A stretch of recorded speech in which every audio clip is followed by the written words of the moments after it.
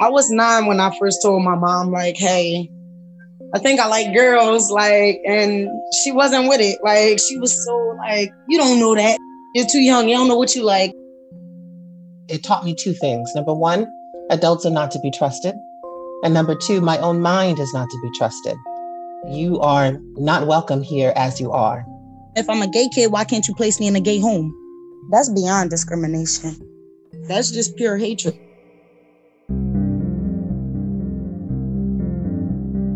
This is Season 3 of Sounds Like Hate, a podcast series from the Southern Poverty Law Center. I'm Jamila Paxima. And I'm Yvonne Laddie. This season, we are examining the rights and lives of individuals who too often have difficulty being accepted for who they are. People who still, despite decades of civil rights battles and triumphs, are forced to continue to demand equal rights and protections promised to all Americans. In this season, we travel to Arizona, Florida, Georgia, and Pennsylvania. We will meet folks who say modern-day laws and policies continue to hold them down from living a life of full potential. For some people, discrimination and hate is experienced in overt actions. Other times, oppression is subversive and destructive. These are the stories we've been investigating about individuals fighting for each other's rights. In part 2 of Fostering Hate, we look at the lives and rights of LGBTQ foster kids who some say experience hate in the form of public policy, a lack of understanding, and inequity in access to serve the best interest of these disenfranchised children. We will hear argument this morning, Fulton versus City of Philadelphia. In our last episode, we closely examined a landmark foster parents' rights case reviewed by the Supreme Court. A unanimous ruling in favor of a Catholic foster care agency in a dispute against the City of Philadelphia. In June of 2021, the highest court granted Catholic Social Services the right to refuse to work with LGBTQ foster care parents.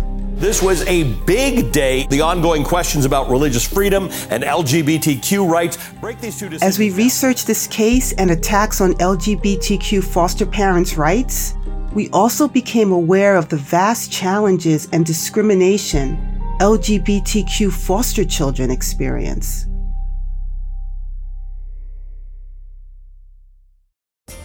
Learn how you can become a foster or adoptive parent. Family means support, love. You can all get along and never give up on each other. Visit adoptpakids.org. We return to Philadelphia with the story of a former foster child. My pronouns is always my name. My pronouns is Azair, and I'm me. That's Azair Szilard.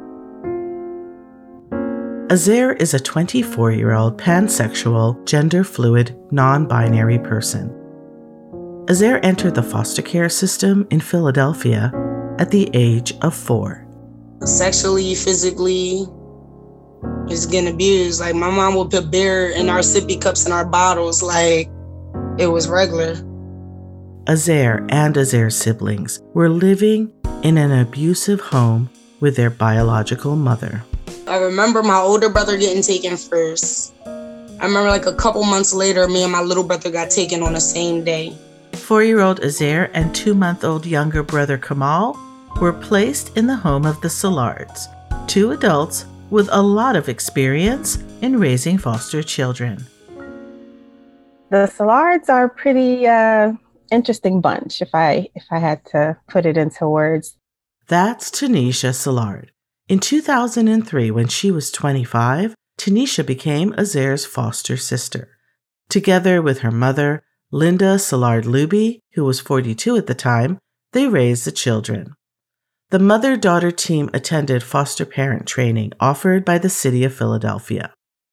Linda Szilard declined our invitation to an interview for health reasons. Her daughter, Tanisha, is speaking on the Szilards' behalf. My mom came home, brought them with her, and, we're introducing, I'm holding Kamal, and was just sitting quiet. And who? Azair. as you guys refer to him, her as Azir, them as Azir. I still call her.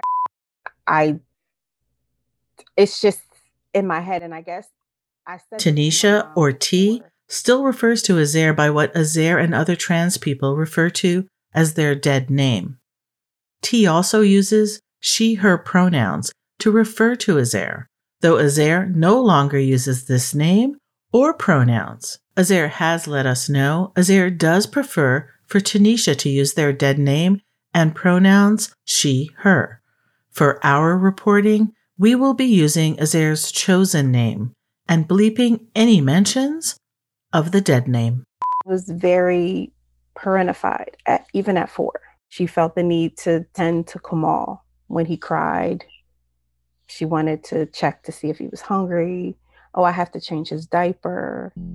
So just that let us know that it was definitely, she was taking care of him, even though he was only 2 months old. At the time, I just knew that I couldn't leave my brother. Before being placed in the foster care system, Azir's mother asked then 4-year-old Azir to promise to always take care of Kamal. I made a promise to my real mom that I was going to make sure my little brother was okay. 4 years later, when Azir was 8, Linda Szilard gave Azir an ultimatum. Fostering is meant to be temporary, with an average foster placement lasting about 2 years. She never intended to adopt the kids she fostered, but she also didn't want to split up the siblings. She set me on the bed. She like, what do you want me to do? Now I could keep y'all both, or I could send y'all back and y'all might not be together. So that's where I feel like, I'm sorry.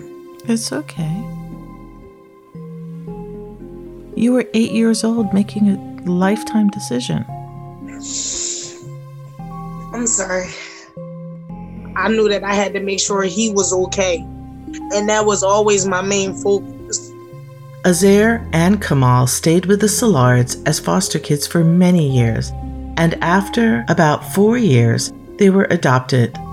But the trajectories of these two siblings, raised together in the same home, ended up starkly different.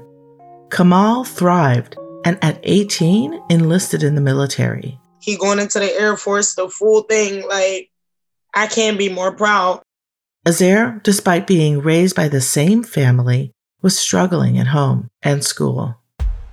Azir began to face bullying due to perceived sexual orientation. Got bullied for being gay before I even came out the closet.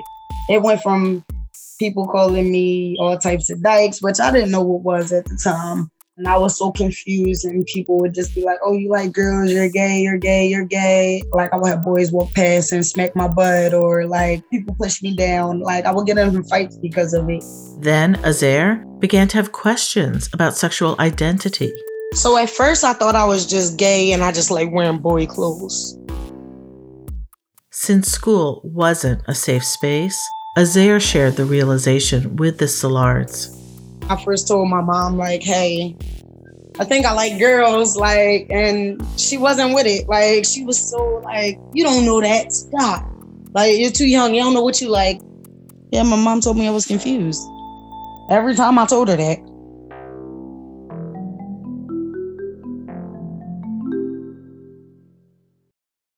There's a whole bunch of trainings, but one was about LGBTQ foster youth coming to live with you. Around 2010, more LGBTQ couples like Lou and Michael Gromiller of Philadelphia were becoming foster parents.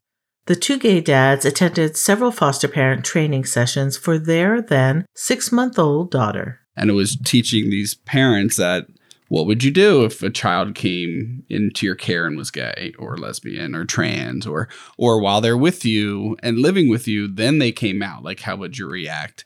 What followed was homophobia and stares. And we had to sit there listening to people's homophobia while we were in the training, and they knowing that Lou and I were gay.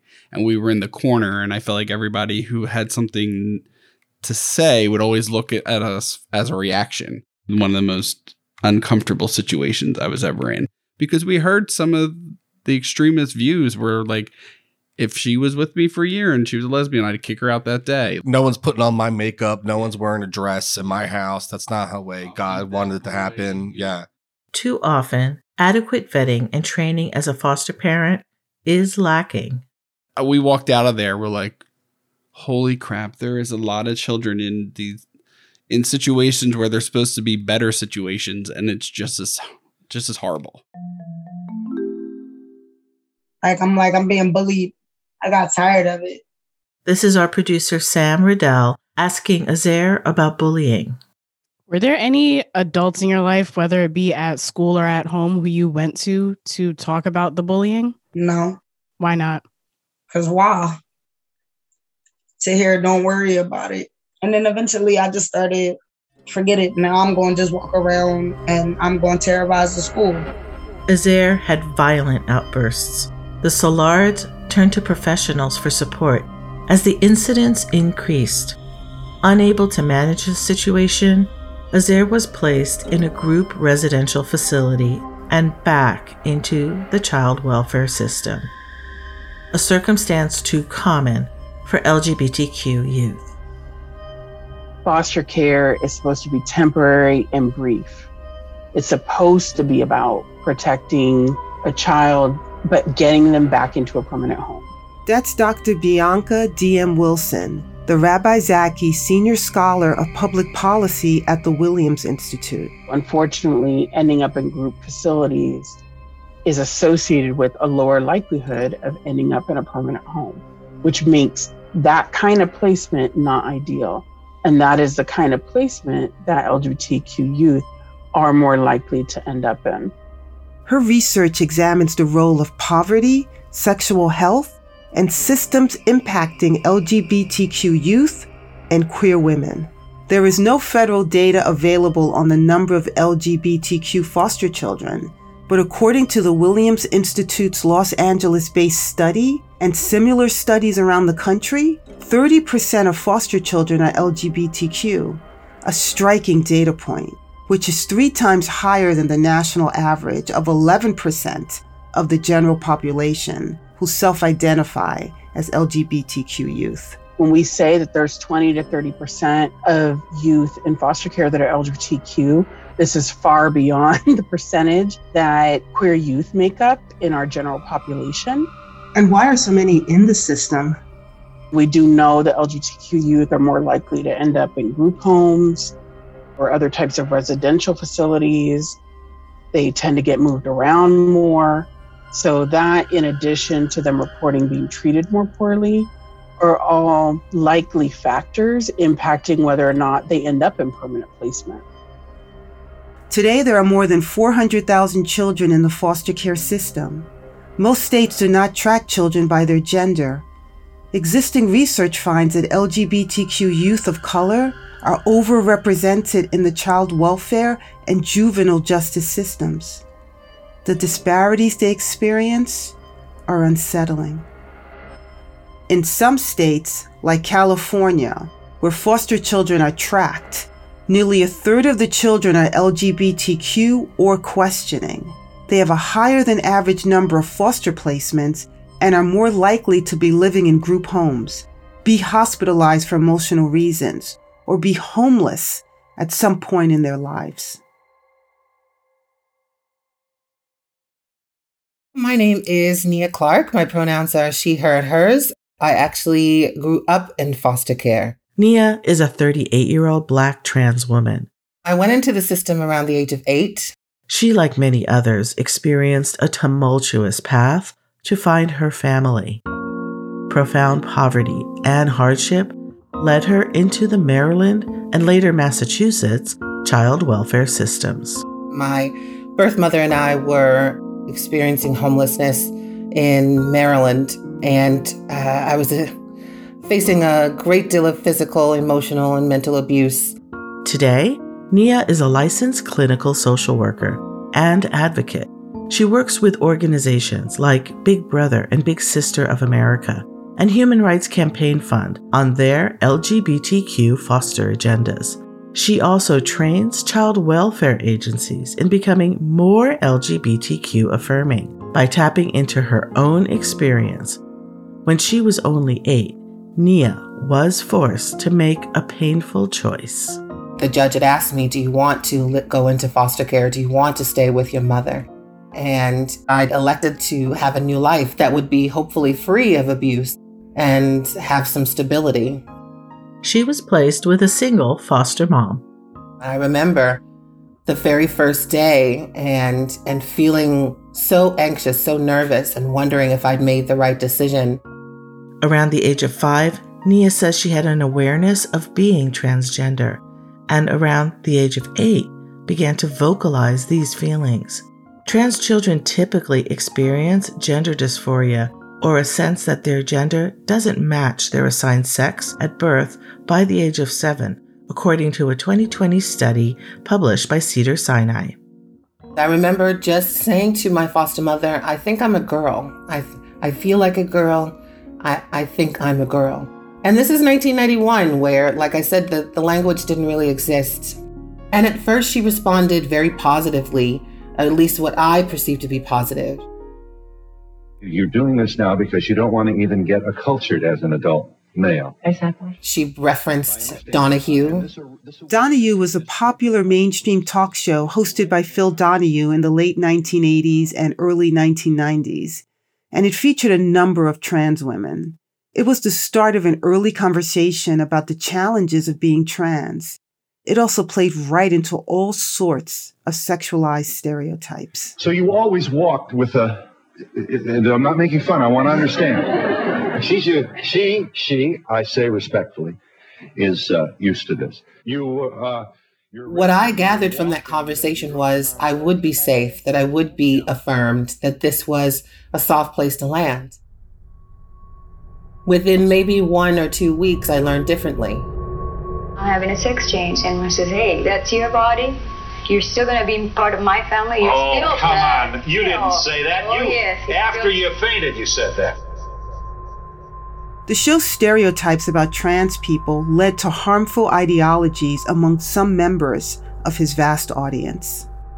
My foster mother had me placed in a mental institution where I would spend 6 months until I was able to no longer express or voice any sort of gender nonconforming behavior or feelings.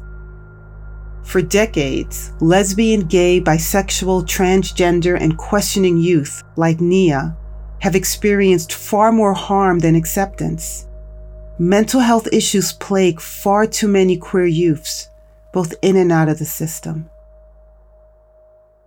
Here again is Dr. Bianca D.M. Wilson. In the US, we find that LGBT youth have higher rates of psychological distress, suicidality than non-LGBT youth. And that appears to be the case even for our youth in foster care. We also know that foster youth experience high levels of psychological distress compared to youth who have never been in foster care. You can imagine then that for LGBT youth in foster care, they're really sitting at the intersection of two groups that already experience a lot of vulnerability to mental health distress. And we see that in the data. Nia left her first foster care placement weary of future caretakers and weary of her own gender identity. It taught me 2 things. Number 1, adults are not to be trusted. And number 2, my own mind is not to be trusted. You are not welcome here as you are. You must conform. From then on, Nia bounced from home to home, as is the case with many foster care kids, particularly older kids, ones of color, and LGBTQ youth. In 2019, a study published in the journal Pediatrics says 30.4% of the youth living in foster care were in unstable housing. 25% of these youth self-identified as LGBTQ, living in unstable foster homes. They reported having higher rates of substance use, poorer performance at school, and poorer mental health conditions. Nia's experience was rough it was a very nomadic lifestyle, and I didn't really have luggage, so just traveling around with trash bags.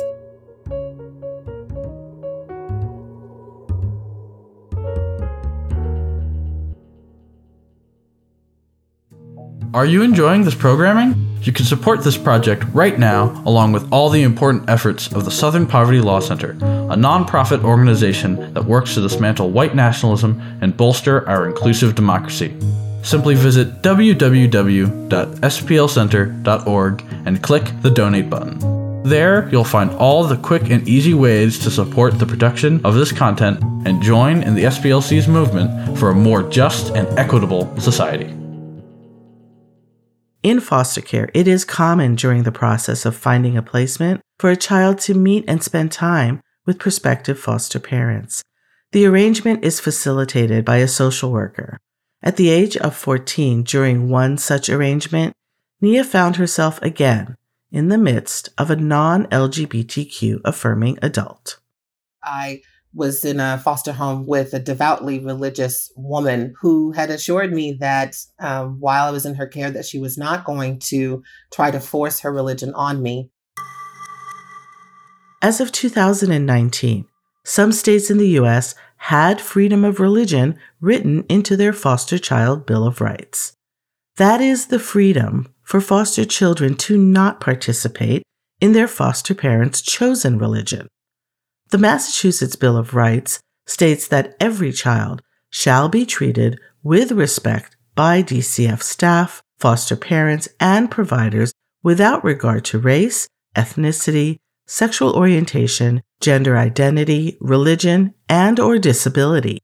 Only 27 states and the District of Columbia prohibit discrimination based on sexual orientation and gender identity. Within maybe the first couple of weeks, she had already taken out a Bible,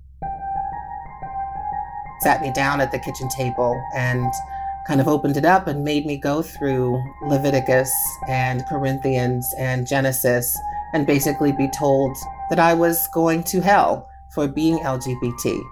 Nia was not placed with this prospective parent. She ended up spending much of her life in the foster care system. You just kind of languish on the vine. I was in over 15 placements over the course of 14 years. The vast majority of those were residential treatment facilities and group homes. So, what is the reason why LGBTQ youth are overrepresented in foster care?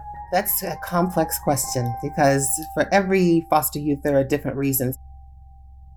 For me, it was a confluence of things. So already being Black, already being poor, already having been marginalized, and then that being compounded by being a gender minority, being trans, and trying to find that safety in the adults who are tasked with my care, and to be categorically rejected. It creates a sort of social anxiety. We may already assume that we're not welcome. I describe it kind of as a television show, and there's a main cast. And me as a foster kid, I always felt like I was a guest on that show. In 1998, Nia found a foster mom, a social worker she met while working as an HIV/AIDS peer educator. Nia was 15, still desperate to be wanted in a family.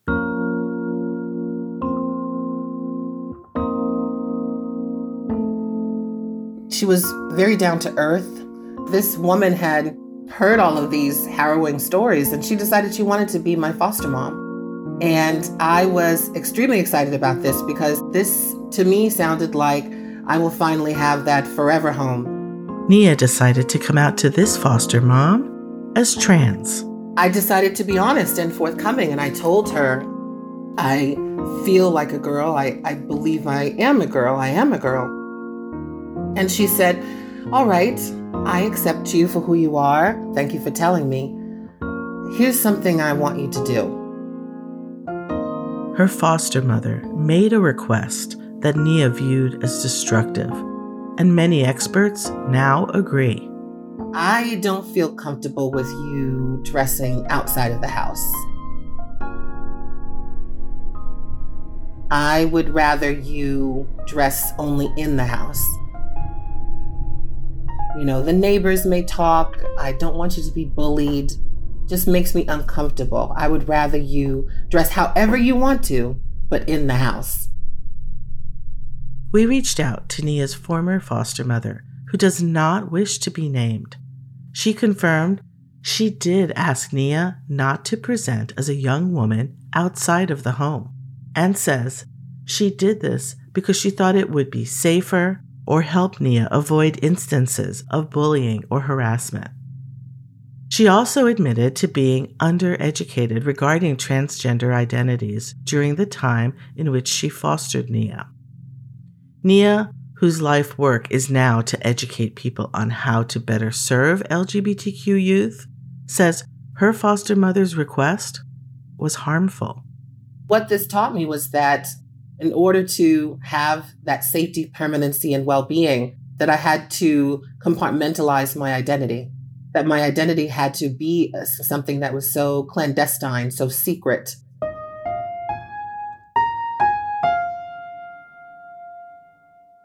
Rejection and longing for acceptance were also common emotions for Nia and Azair. Growing up, Azair often felt unwanted. I felt like I was misunderstood. She was 4 years old when they first came. Kamal began to fit in immediately because he was a baby. So we weren't all he knew. On the other hand, it took some time. She was very loud, very energetic, very oppositional. Azair's emotional outbursts seemed to stem from Azair's relationship with Azair's biological mother. Prior to them being adopted, they would still get visits with their mom. Sometimes she would show up, sometimes she wouldn't. You know, of course, would be upset. So she would go upstairs and destroy her room. And as much as we didn't want her to destroy her room, we knew she had to get that out. These occasional visits by Azair's mother were triggering and traumatic, and Azair wasn't able to verbalize the feelings of betrayal and pain caused by Azair's mother's broken promises. All I played in my head every day was like, promise me you're gonna make sure your brother all right and I'm gonna come back and get y'all. So I held on to that every day. Mentally, it f***ed me up. Like, it made me reject the love that I was getting. I didn't see it as love. Like, I seen it as they was trying to take my mom's place, and I didn't want that. Like, y'all don't really love me. Y'all can't. Y'all not my family. And then it was a thing of me being gay, and that wasn't accepted. So, yeah, you don't love me. It made me push away from people. It made me more closed in. Like, I didn't want to be around nobody. I didn't want to socialize. I didn't understand why I did half of the stuff that I did. And certain things would just, trigger you to have a break of some sort? Like, somebody told me my dad didn't love me before, and I, completely snapped out. I lost it. We do know that LGBTQ youth, in our study of youth in schools, those that were in foster homes were more likely to have kind of some issues with their academics, lower grades compared to those who were not in foster care. Dr. Wilson says not having a permanent home, a loving, affirming family, a parent to make sure you do your homework and celebrate academic milestones hurts these children. Nia experienced this firsthand. When you're at school, you're already believing that someone is going to make a comment, someone is going to physically assault you. So you're always on alert. You're always hypervigilant. But it also can make a young person very angry, when often it may be, I'm rejected by everyone else. I'm likely going to be rejected by you. So let me throw my anger out your way. This causes this conflict at home. And all of a sudden, a foster parent or adoptive parent doesn't know what to do.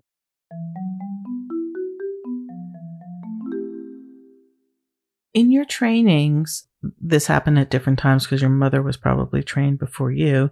Did they talk to you about sexual identity and foster children? Not so much. It was more so a training in not imposing our views onto the foster children. So whatever it is that they presented, whether it was something to do with their gender or religion or what have you, accepting where they were. And that was it. Sometimes a family's family rules, morals, boundaries are based on beliefs and religious beliefs. So how do you navigate that? You navigate it to the best of your ability. Like, we would take the children with us when we would go to church. Of course, not wanting to get up on a Sunday morning and get dressed, you had that kind of pushback. But, once we would get there, it wouldn't be an issue. Well, I used to walk into church all the time, and every time I walked in, they were talking about how being gay and bi was a sin. Azair says there were religious ideas imposed from the church that the Szillards attended weekly. My little brother had asked me, is like, being gay and bi is a sin. I said, it doesn't say that in the Bible. Show me where does it say that being gay and bi is a sin. He said that God said that he made woman for man and man for woman. My little brother had looked at me in my eyes so serious and asked me, so you think that's cute? And I was just like, in so much disbelief, like, that's my best friend, my heart. And he asked me that, and it hurt.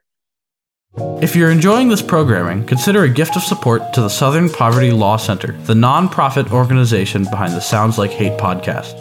Now, in its 50th year of fighting hate and bigotry, the SPLC works in partnership with communities to end white supremacy by serving as a catalyst for racial justice in the South and beyond.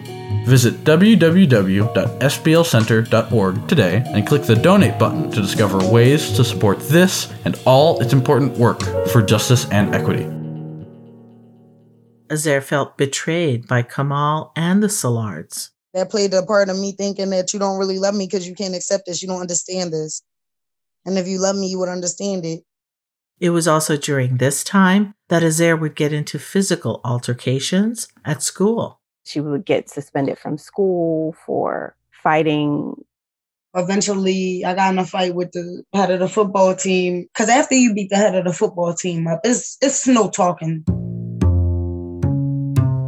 She didn't spend as much time home because from 9 to about 16, she was in and out of residentials. In Philadelphia and neighboring counties, as in most communities, there are residential treatment facilities for children with behavioral and mental health challenges. They are commonly referred to as placements or residentials. Children both in and out of foster care can live in these facilities. It is where perceived, quote, problem or troubled children like Azair end up. Those keywords like, oh, I'm going to kill myself, or saying she's going to hurt somebody else, those types of words being used. So she had some hospitalizations that would lead to residential stays, and she could stay there anywhere from 2 weeks to 4 months to 6 months. I would probably go pick up a pair of scissors and go cut my arm so I could go into the hospital or something. Like, I would consider them my safe havens. We had game rooms, eat what I want. Like, we ordered out. It's a kid's dream. Like, forget school. I can't sit no 8 hours in the classroom, but I could do this 1 hour of worksheet before we go to the game room.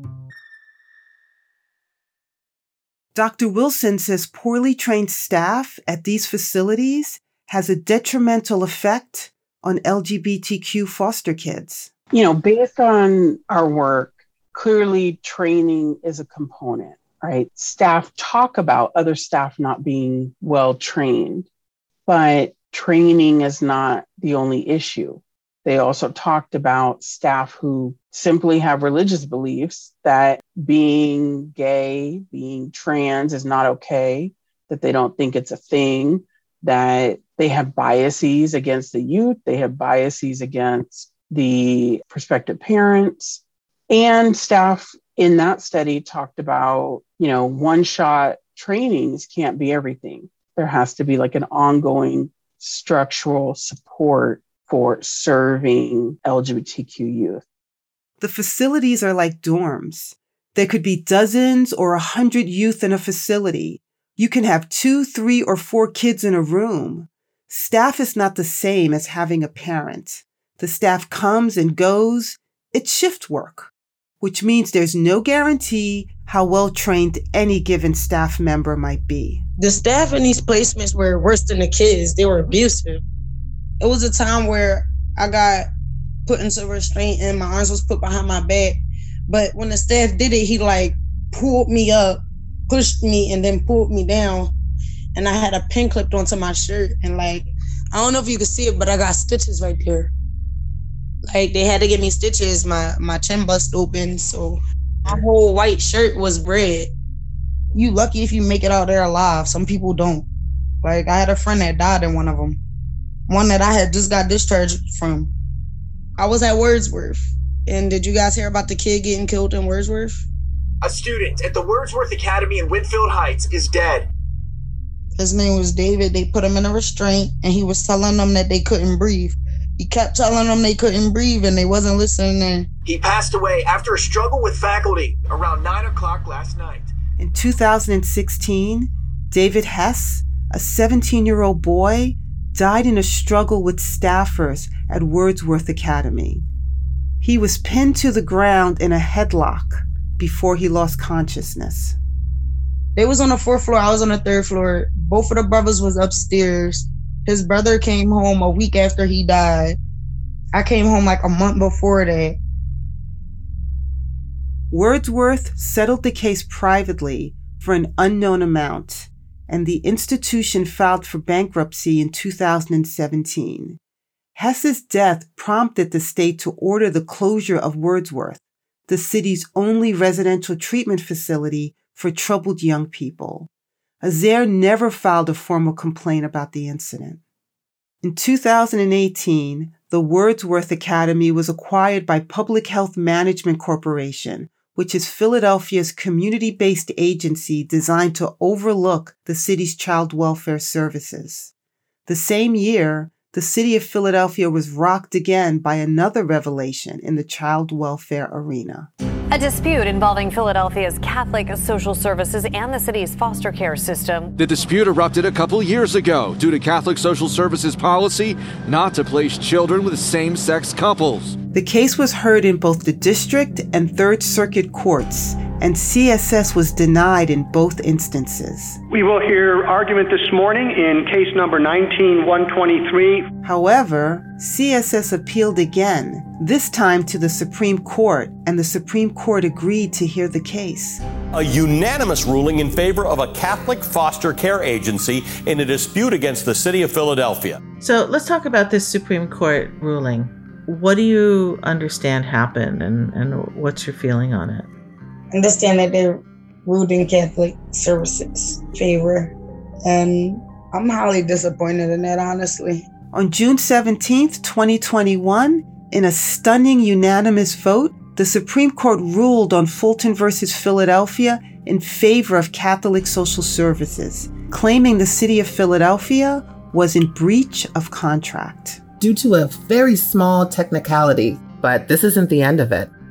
The ruling avoided tackling the main target, the question of religious freedom. So what I see happening is other civil rights organizations, legal organizations try to bring this up to the Supreme Court. And I am concerned that given the conservative majority, they may actually not rule in the favor of protecting our most vulnerable, our most marginalized communities, specifically LGBTQ individuals and subsequently LGBTQ youth in systems of care. How different would life possibly be for foster children like Azair or Nia if they had the option of affirming families? All right, what's the name of your poem? It's called Constant War. I can't get these thoughts out of my head. I try to tell them, but I fear they don't quite understand. And this feeling I can't shake. She's in my head, screaming and yelling, trying to find a way to escape. Awaiting my slip up, just one mistake, and my very existence could be at stake. I'm like a ticking time bomb trying to get these thoughts up out of me. I'm at a constant war with myself trying to figure it out, but it's not so easy. trying to figure out what I'm still fighting for. My pain is just not something that I quite endure. After a series of 21 hospitalizations and residential placements, Azair ran away from the Salards to live with Azair's biological father. Azair's biological father was not viewed as a fit parent by the city, and once again, Azair was given a choice: to stay with the Salards or re-enter the foster care system. Azair chose to re-enter the system and was placed in a foster care group home at the age of 16 and assigned a different social worker who would only use Azair's dead name. Despite what I wanted her to call me, she called me my legal name. See, looking at it now, I see that it was discrimination because despite what you had to put on paperwork, you could have called me what I wanted you to call me.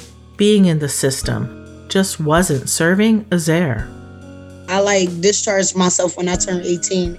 At the time, Azair had finally begun to accept and openly assert Azair's gender identity and sexual orientation. My best friend is a trans man, and he's so much like me. After being his friend for about a year, I was like, bro, I think I'm trans. No matter how much I try to be a girl, it just don't feel right to me. My best friend encouraged me, if that's what you want to do, bro, then I'm all for it. I'm here with you. I'll help you through it. I'll teach you what you need to know.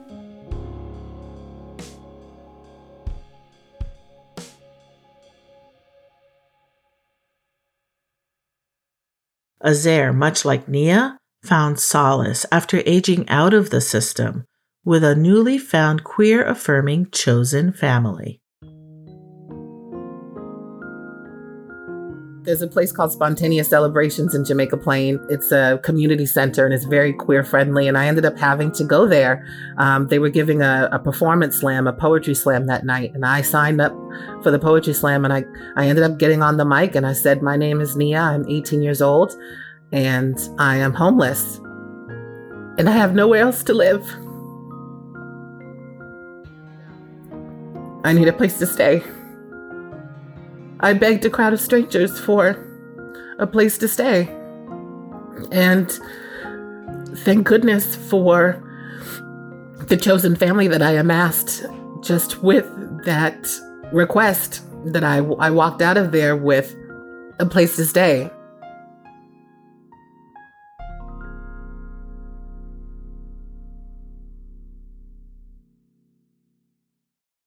The Salards relocated to Georgia.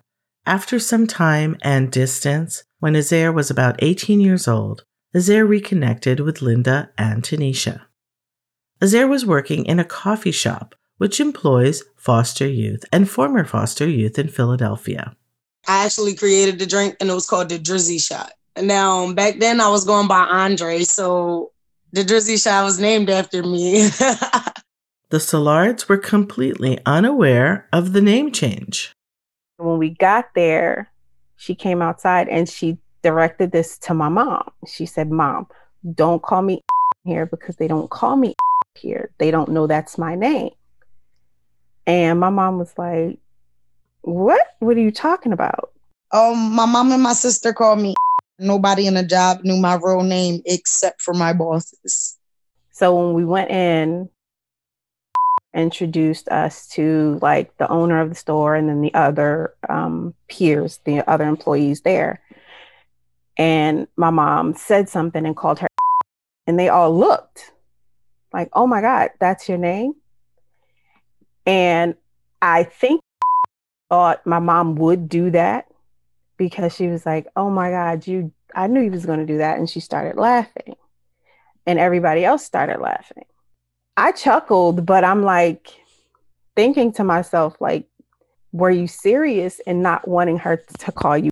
And are you laughing just because you want to laugh it off and move on? That type of thing. But she never brought it up again. She just let it go.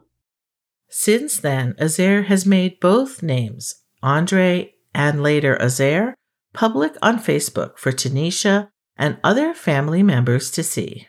It's just something that I've learned to ignore. Does it hurt you to hear those other names? It don't, depending on who it is. If it's my mom, my mom's 65, you see what I'm saying? So She's stuck in her ways. That's not changing. And that's my mom. So the thing that's constantly on my mind is making my mom happy, making my mom pleased, like making my mom proud of me.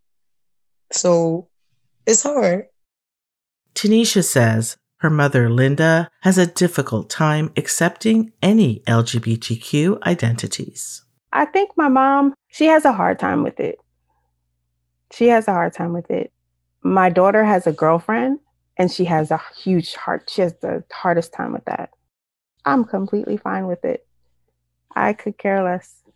If she chooses to be trans, if she chooses to, be, it doesn't matter to me. Whatever makes her happy, I really don't care what she is. Tanisha says Azair has never come out to her as trans. She's never introduced me to Azair. She's never said to me, this is who I am. It's like I found out when I looked at her Facebook page that she just changed her name. And that was it.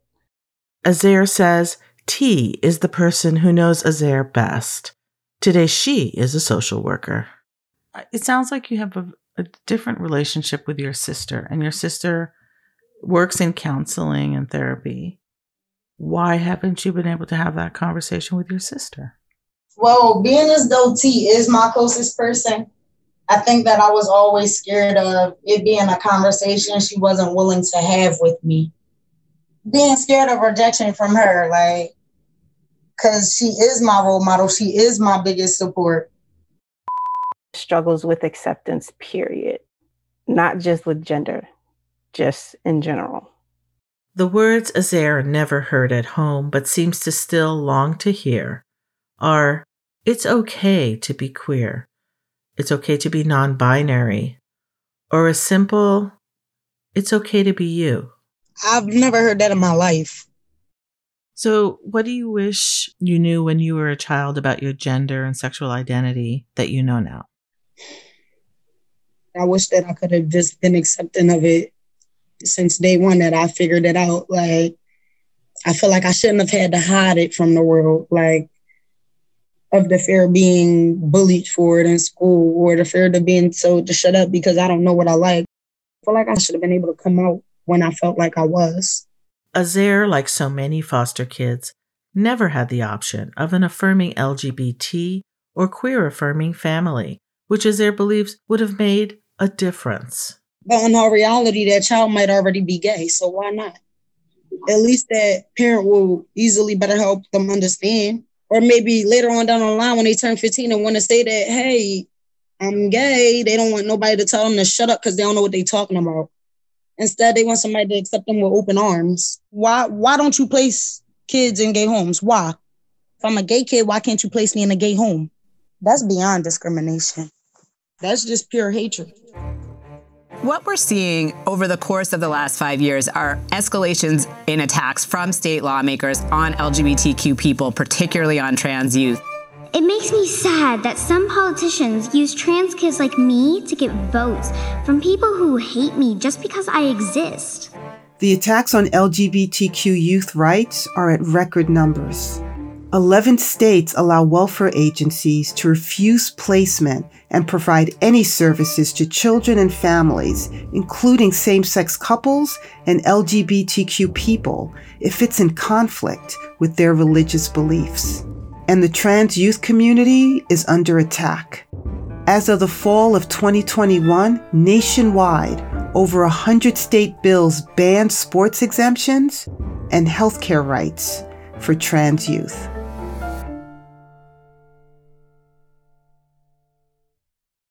Nia has dedicated her life to educating agencies across the country to affirm and transform their training of foster parents. So what does an affirming foster care agency look like? It's an agency that, makes sure that when they're meeting with a young person for the first time, that they're actually asking questions around sexual orientation, gender identity expression. It's being able to ask during even the screening process, how would you respond if your young person actually came out while living with you? Are they making sure that the parents that they are recruiting are not just cisgender heterosexual? being intentional about their recruitment efforts with LGBT parents. So they already know what it's like to have been marginalized or to have been treated differently. There's empathy there that they have, that parallel there that they can have with a young person. They know what it's like already to cultivate chosen family. What most aggravates me is that we're still having a conversation just around acceptance. You accept them because they're already in the system. The conversation now needs to be, how do our practices affirm these young people? How do these practices and policies make sure that these young people have the most healthy, experiences in foster care so that they can actually be productive members of society, so they can actually have a foreseeable future? That's most upsetting to me, is that we're still having this conversation around basic acceptance. One of the last times we caught up with Azair had unexpectedly developed a newfound interest in attending church.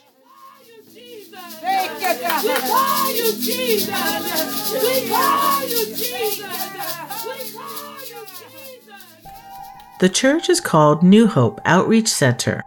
Azair has been going there for about a year, and on this particular day, Azair was headed out with one of the pastors of the church. This is our producer, Sam Riddell, asking questions. So does this new church, there's no discrimination? Is there open affirmation? Is there, we love gay folks, we love lesbian folks, we love trans folks? Or is it just, you can come in the door? We love everybody. And everybody is everybody. You feel it. Like, I done been with them. We going out. We're trying to get the people that's selling drugs on the corner to come into church. Like, we love you. Jesus love you. Do we love you despite your being gay, or do we love you because you're gay? Doesn't matter. The pastor, Angelique Boulware, was clear about her position. All people are welcome. Every single person, everybody, no matter what your struggle is, what your addiction is, where your background, nobody cares about that. We want to love on you. We want you to be okay with you. Because if you're not okay with you, how can you come to God? How can you help somebody else? And we're all here to help somebody else in this life, in some way, shape, or form.